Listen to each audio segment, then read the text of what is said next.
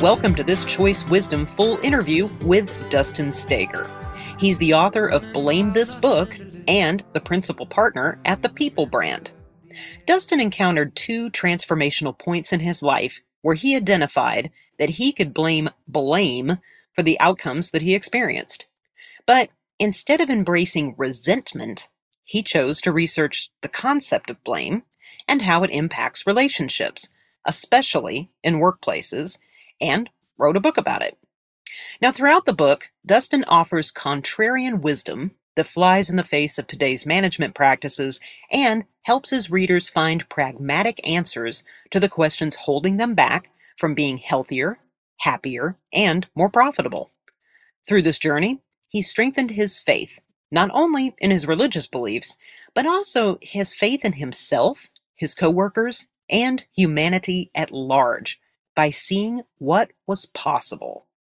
I began our interview by asking him why he chose to write a book. When you look at it, some people would say, you write a book in order to make money or in order to achieve a certain level of fame or to, maybe use it as like a lead magnet to try to get some business in the door, right? So for me, it was pretty much none of those things because, number one, I probably spent more money than I'll ever make on it because the amount of research that went into it, the editing and the whole process of putting the book, packaging the book together and everything. I wanted to make sure that it was the highest quality I could put together. And I'm not really worried about, is this going to be a moneymaker for me? And then the second thing, as far as fame, I don't see this as an opportunity to try to grab the spotlight and bring a lot of attention to myself. And so more so for me, it's about spotlighting something that I see is, a huge issue especially within workplaces, but I think it goes broader than that. And so for me, it's because this all goes back to something that is very precious to me. And I've worked in the creative industry. I worked in marketing and advertising. I had a period of time where I worked in business management consulting as well. But that proved to me, I learned a lot through that process and it's definitely valuable, but it proved to me that where I really belong is an area where I'm able to tap into creativity and innovation and be able to utilize that. And I also I've been in business environments where it's really hard to do that.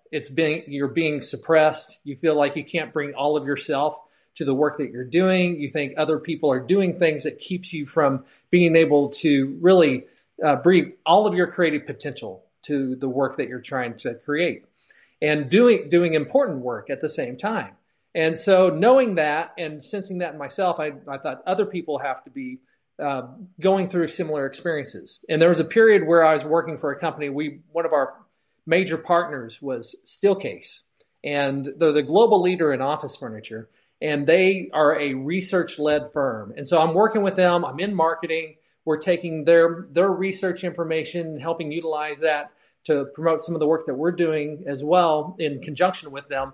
And I'm reading what they're saying about, hey, there's this connection between your physical environment and how it impacts your ability to be creative and be innovative. And not just from an individual perspective, but they're talking to leaders about this, and your physical environment impacts how your people are able to be more creative and innovative. So seeing the benefits of that, and it was powerful. And I was reading that, I thought, you know what, this idea of helping companies and individuals tap into their creative potential and what can they do to get more out of that? How can they eliminate some of the barriers that they have? That's an idea that I can get behind that, and I could just push that for the rest of my life. I mean, that excited me. It lit something inside of me. And so I started looking at it. I thought, okay, I've worked in the commercial interior space some, but that's not necessarily my major expertise. So what else is there other than the physical environment? What else is happening? And I started researching and finding out about the psychological factors, right? When you ask about what keeps people from being creative, when you ask what is, really holding them back, people, a lot of times they go to the trite answer of, well, it's fear, right? And so it's okay, well, true, but there's more to that story. And just saying fear is what keeps us from being creative isn't incredibly helpful. And so you go the next layer. I start kind of peeling the onion back a little bit, right? Ogres have layers, but so do problems, right? We got to peel back the onion. And so going to the next level, fear of what? Fear of failure is typically the answer. And once again, you hear that a lot. It's kind of cliche and maybe not incredibly helpful, because there are still companies that there's failure that occurs, but they're able to still create an environment that has that psychological safety in it, and they're able to flourish, and they're able to still be highly creative. Companies like IDEO, who does design work, and they're able to, they have this whole philosophy around design thinking that they promote, and they have something that they call creative confidence is what they focus on, and that's about creating psychological safety so that people can be more creative, give people creative confidence. So how is it that companies like them are able to do that? But in other companies, there's failures that occur, and it keeps people from being creative or innovative or even productive sometimes. It hinders them from doing great work is probably a good way to summarize it. And looking at it, I thought, okay, if you take that, if you peel it just one more level, right? One more layer off of that onion, fear of failure, and then what about that failure is so invoking that fear is that they are really afraid of the blame that comes from that failure. Blame, when it comes down to it, my definition for it is that blame is resentment that we have towards someone or something for a misfortune. And the way that you just simplify that is blame is resentment. And when you understand that, you realize, oh, okay, well, is resentment a helpful tool for leaders? Does resentment really foster responsibility and accountability? Does it help us solve any of the problems that occur? Is it something that is a good result after a failure? That okay, well, but then we were able to resent people, and that helped us. No, it actually becomes a distraction from the solution. And so as I discovered that, I realized, okay, this is something that I don't hear a lot of people talking about. And, there's some things that kind of dance around it, but nobody has really tackled this head on. And so then when you think, oh, well, somebody should write a book about that. Well, maybe that would be me. Yeah. And so that would be me. So that's a kind of a long-winded way to let you know, like that's how I came around to, I had kind of some starts and fits and starts on, hey, let's, I started illustrating a book and made it very simple. And then I went to an editor and he told me, okay, you've written a really good book to yourself, because it was really simplified, right? And it was real kind of high level, pithy little, quips and stuff in it, and cute little illustrations to go with it. And I love it. And he said, but now what I need to do, he goes, when I hear you talk about this, there's a much bigger message than what's in what you've put together so far. And I think you have another book inside of you that you can bring to the rest of us. And so I spent probably 6 months on my book that I wrote to myself. And then I spent another 1.5 years writing the book for the rest of you guys. So, and now it's launched and it's out there. So 2 years of my life put into this. So that is pretty much what brings us here today, where, I wrote a book. That's amazing. I love how you described all of that. And I love how you also described that you wrote the first book only for yourself. I think your editor was just brilliant in presenting it back to you that way, because, how many times do we, put something together? You worked in the creative field. I work in the creative field. And then have somebody only say, no, that's not the right thing. And you're kind of like, you're a little crushed inside at the same time. But at the same time, they're pushing us to do more and pushing us to dig a little deeper. And it sounds like that's what your editor was doing for you. So thinking back, 2 years ago, I hit my mic. So 2 years ago, you started writing it for yourself. Then you transitioned into writing the book for everybody else. How is your life different now that you've written this book and done all this research and discovered all the insights that you have? Okay. So first off, I would say, if you ever decide to write a book, I would warn you to be really careful about the topic that you pick, because now whenever whenever I start trying to leverage blame with my wife or my kids, they bring, oh wait, you can't, are you resenting me for that? So they start using my own words against me. So, you got to practice what you preach. So be careful what topics you choose. But then for me, it has been, just a process of discovery. And, there's a certain amount of enlightenment, I think, that you gain from reading any book, basically. And to me, books are probably the best ROI that you can get as far as the investment that you make, and what you get back from that. And so to me, there's probably very few things that are as valuable as a really good book. But for writing a book, it has been amazing to me how it allowed me not only to gain insights, because I had to read a lot of material from other people. So the process of researching this, there's probably, up to 10 books probably that help support the message that's in my book. And so, there's 10 books of inspiration that then become crystallized into, okay, now I not only have the inspiration from, these 8 to 10 books, but I'm also having to synthesize this through my own beliefs and my own experiences and create something that says, okay, here is a framework from all of this that I believe in and I think can make a difference in other people's lives. And at the same time, it's making a difference in my own life, because I see how I'm dealing with my resentment in different ways now, how I'm recognizing when something crops up, either, with a client, with my business partners, with other relationships that I have personally. And it's like, okay, now I have to practice what I preach. And do I really believe the words that I put down on paper, or was that just all for show? And so it's impacted me. I think I'm able to two things. I'm able to handle that resentment in a better way. I think I'm also able to see a situation and identify, oh, I'm not going to get distracted by resentment, by blame, by trying to scapegoat somebody else. That is all a distraction. And I'm willing to set that aside and really look at what is the problem and what is the solution in this. And it sounds so simple, right? But we get distracted from that all the time. It's human nature. We've been doing this for centuries, basically. And so to get around that innate habit that we have, each of us have, that human tendency to blame and to shift blame to others and to scapegoat others, it's showing me where I've been doing that myself and how I can manage that better. Oh, I love that. I love that when you're learning about something new, you learn something about yourself. Okay, so you've learned a lot about who you are in this process, but leading up to that, and I'm sharing this story because you share it in the book, leading up to that, you had a health crisis after a significant failure in business.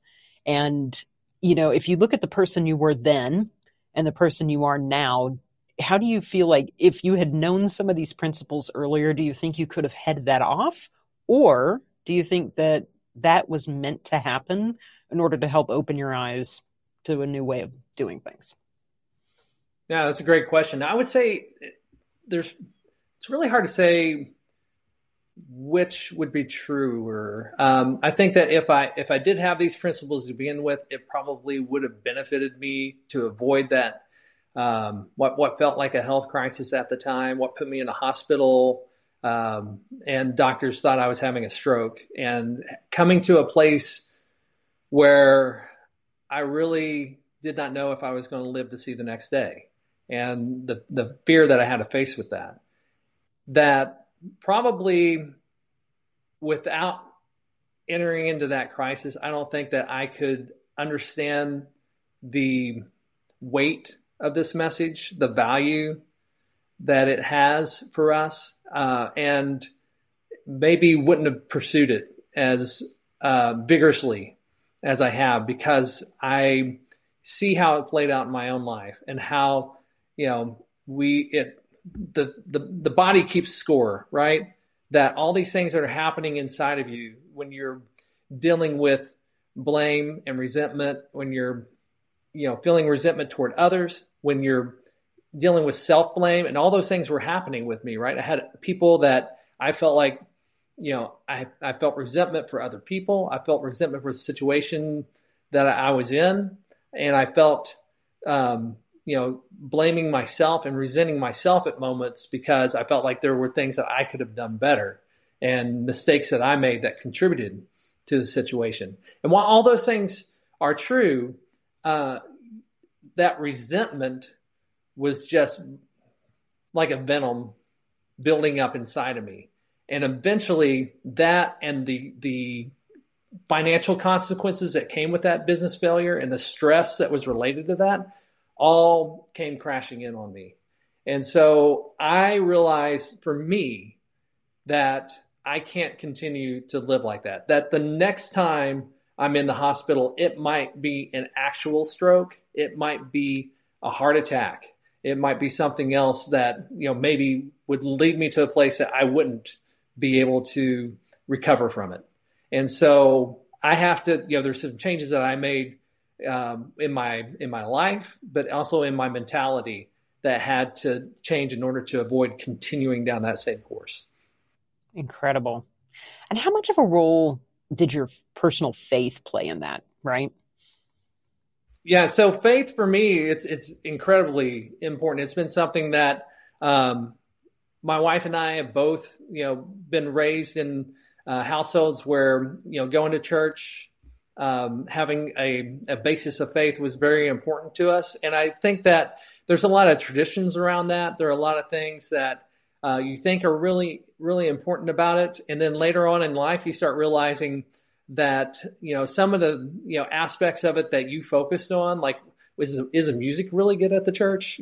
Things like that, do they have coffee in the lobby? It's like, those aren't the important facets of it, but understanding that, hey, there is somebody, it's not all up to me. Right. And I think for me, I don't know how much of this factors into the message of the book, but for me personally, there's an understanding of I can't do all of this on my own. When people read the book, and as you've encountered with the audiobook, there are some Bible stories that are in this. We go back to, I talked about earlier, this is something that's ingrained in us and we've been doing it for centuries. And if you look at the creation story of Adam and Eve that is found in the Judeo-Christian Bible, it's found in the Jewish Torah, and it's found in the Muslim Quran. So they've got three major religions that make up more than half of the population of the world are followers of those religions. And that core story of original sin and people disobeying God, and then not just a disobedience, they eat the forbidden fruit, the only thing that God said they couldn't do. And then when they're confronted about it, what do? They don't take responsibility. Adam doesn't say, oh, my bad. That's all my fault. I'm going to take responsibility for that. No, he shifts the blame and says, the woman made me eat from the fruit. And then when she's asked about it, it's like, oh, you got two people in all of creation, right? These are the first two people that live.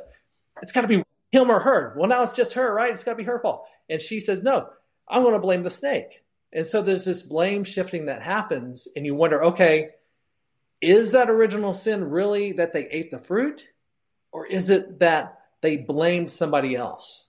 And then it's interesting to me that then you go and you see, some of the stories that follow, and about in Leviticus as Moses lays out the law for the Israelites, that he has this ritual of a scapegoat where they actually take a live goat and they put all the sins of the people on the head of that goat, and they send him out into the wilderness, supposedly to die, and basically that is removing the blame from their society. And so it's a helpful tool for them at the time, but then there are societies at the same time that were doing that with actual people, right? And they were scapegoating actual people and taking, here's all these things that are happening in our society, all this violence that's escalating, all these horrible, plague or whatever. We're going to take all the blame for this and we're going to put it on an individual. And it's typically going to be somebody that's an other, somebody that's of some sort of lower status. They're a foreigner, they're a traveler, they're a prostitute, they're a beggar, there's somebody who has a disease. And so they're an easy target, and they put all the blame on them and they remove them from their society. And that, actually, that is how they find this remedy. But it is all about kind of removing the pressure from the situation and not necessarily solving anything, because that person may have had nothing to do with the problems in their society, but it just helps everyone feel better that something was done. The leaders have taken action, they've decided, and now we can move on. But then eventually, since they never actually address the issue, then it just all happens again, right? And that happens. So that's another story, the whole idea of the scapegoat being with the Bible as well, but then it translates into something that tells us something about ancient societies and how they dealt with violence and destabilizations of their society and that pressure that builds up, and they utilize blame in that situation. And then you say, okay, that's ancient society. What's that have to do with today? Because now we have these sophisticated justice systems that have replaced that scapegoat mechanism.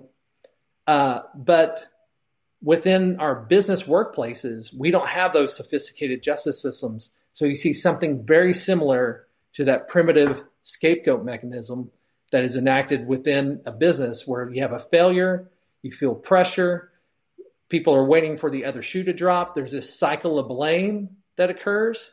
It destabilizes, a team, a division, maybe an entire company. It can feel like it puts it at risk. And then the leader feels like they have to take some sort of action to make something happen. And they take all that blame, put it on one person, and remove them from their group. And in a business environment, a lot of times it ends up with somebody being fired that may or may not have had anything to do with the actual failure in the first place. And so what happens inevitably, that same failure occurs again, because the scapegoat was a distraction from the actual solution. I love that you tie it back to, because, faith is an important part of a lot of people's lives. And if half the world has a creation story, it's early on in the creation story, the whole story of eating from the tree of life or the fruit of wisdom. That's very early on. So it's like that sets the stage for the whole rest of that big book, right? And we're all, but the thing is all the religions, I think, in the world, not just the big three you named, all have sort of a central tenet of love and love one another, right? That's actually written in the Christian Bible in those words, but everybody's kind of got that same philosophy, right? That we are all one and we share this planet and we're humans and, all of that. And so everybody can get on board with the idea of, if the big fault and the trip up we have in this idea of loving one another and providing the grace to each other that we need is because we're just defaulting to blame without thinking.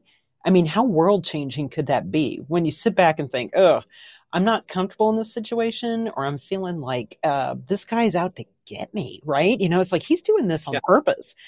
But to sit back and say, no, let me think this through a little bit and take a deep breath. Am I just kind of defaulting to blaming this person rather than trying to discover what's truly going on here? It's not just a feel-good love.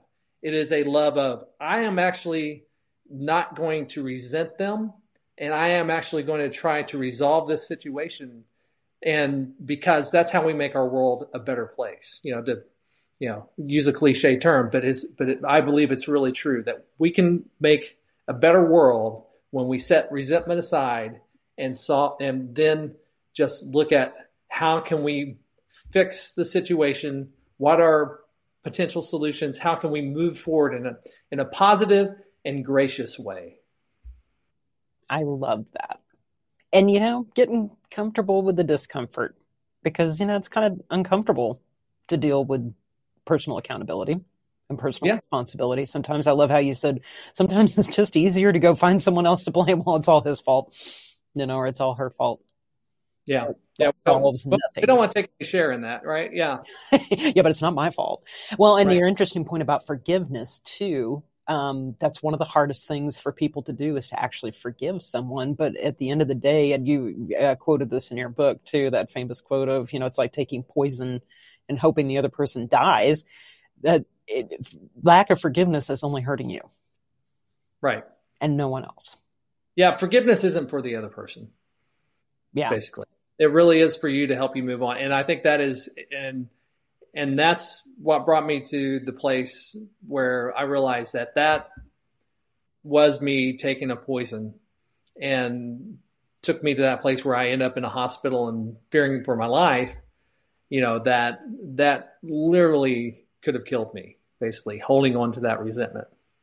It's toxic. And this is the same toxicity that creates that kind of internal environment for us is what's creating the more external environment in these workplaces that, people are, when we have the pandemic and then, hey, let's come back to the office. Yeah, no, I'm not going back to that office because after being out of that water for a while, I realized that's pretty toxic and I'm not going to go back. I'm going to go, to this other pond over here that's got a healthier milieu to it. Right.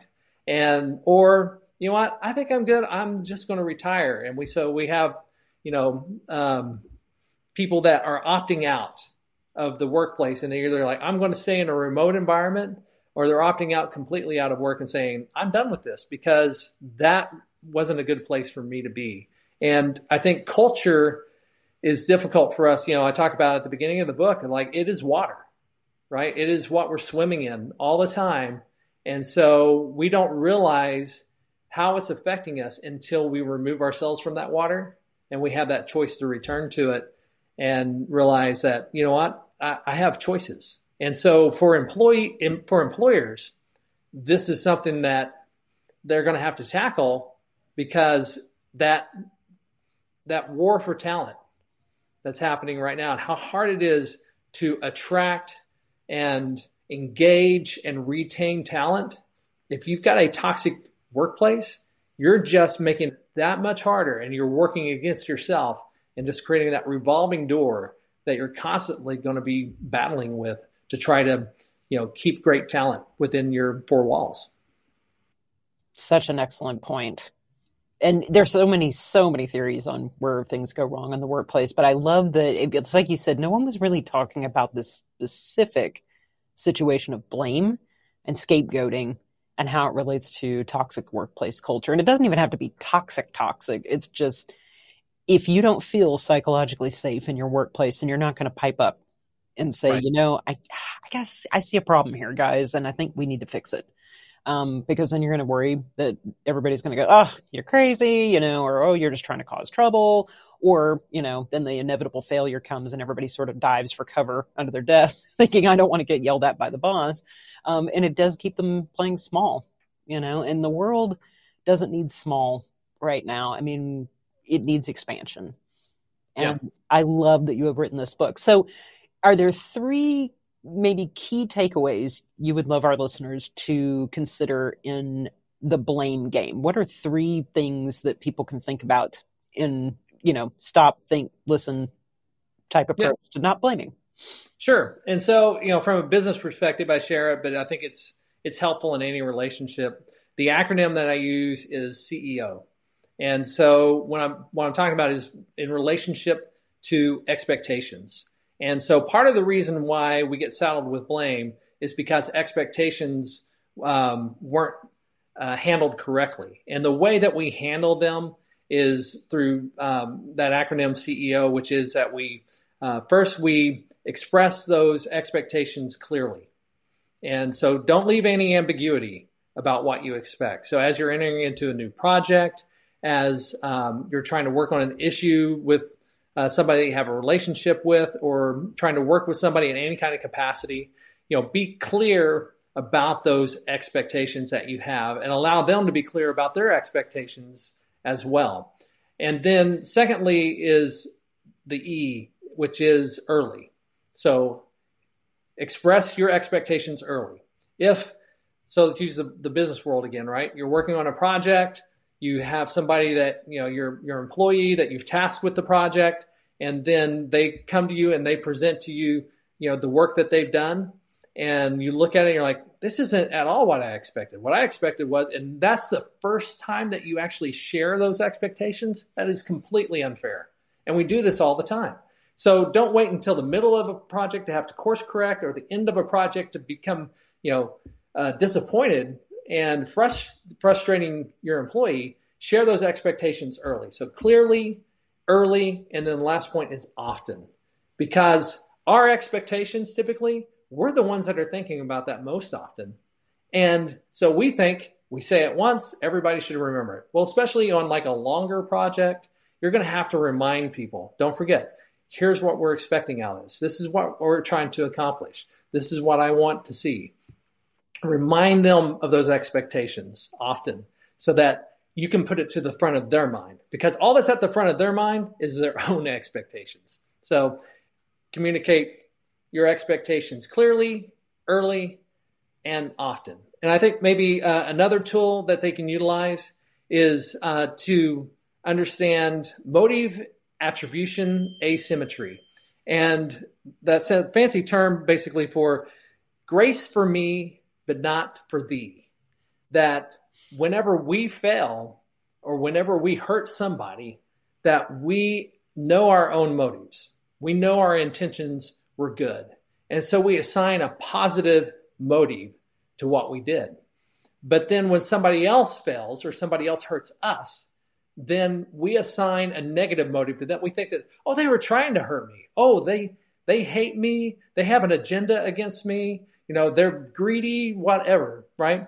And so we assign a negative motive to other people. We assign a positive motive to ourselves.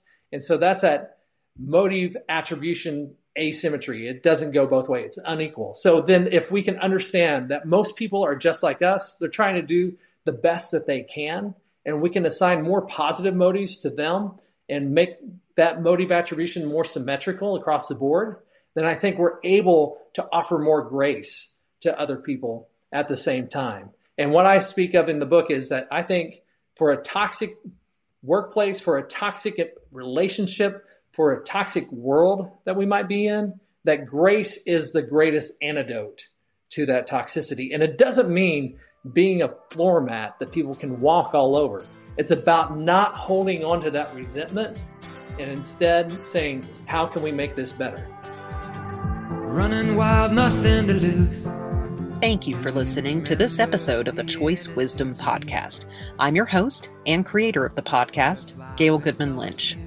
The opinions expressed by my guests are their own and do not necessarily reflect the opinions of the owner or producers of this podcast. The information shared on the podcast is intended to inspire you, but is not presented as financial, legal, or medical advice. Choice Wisdom is produced and edited by the amazing team at MZ Studios in Dallas and is part of the Co-Equal Network. Copyright 2023, all rights reserved. For more information, please visit choicewisdompodcast.com. Having no regrets, forever and ever, always young.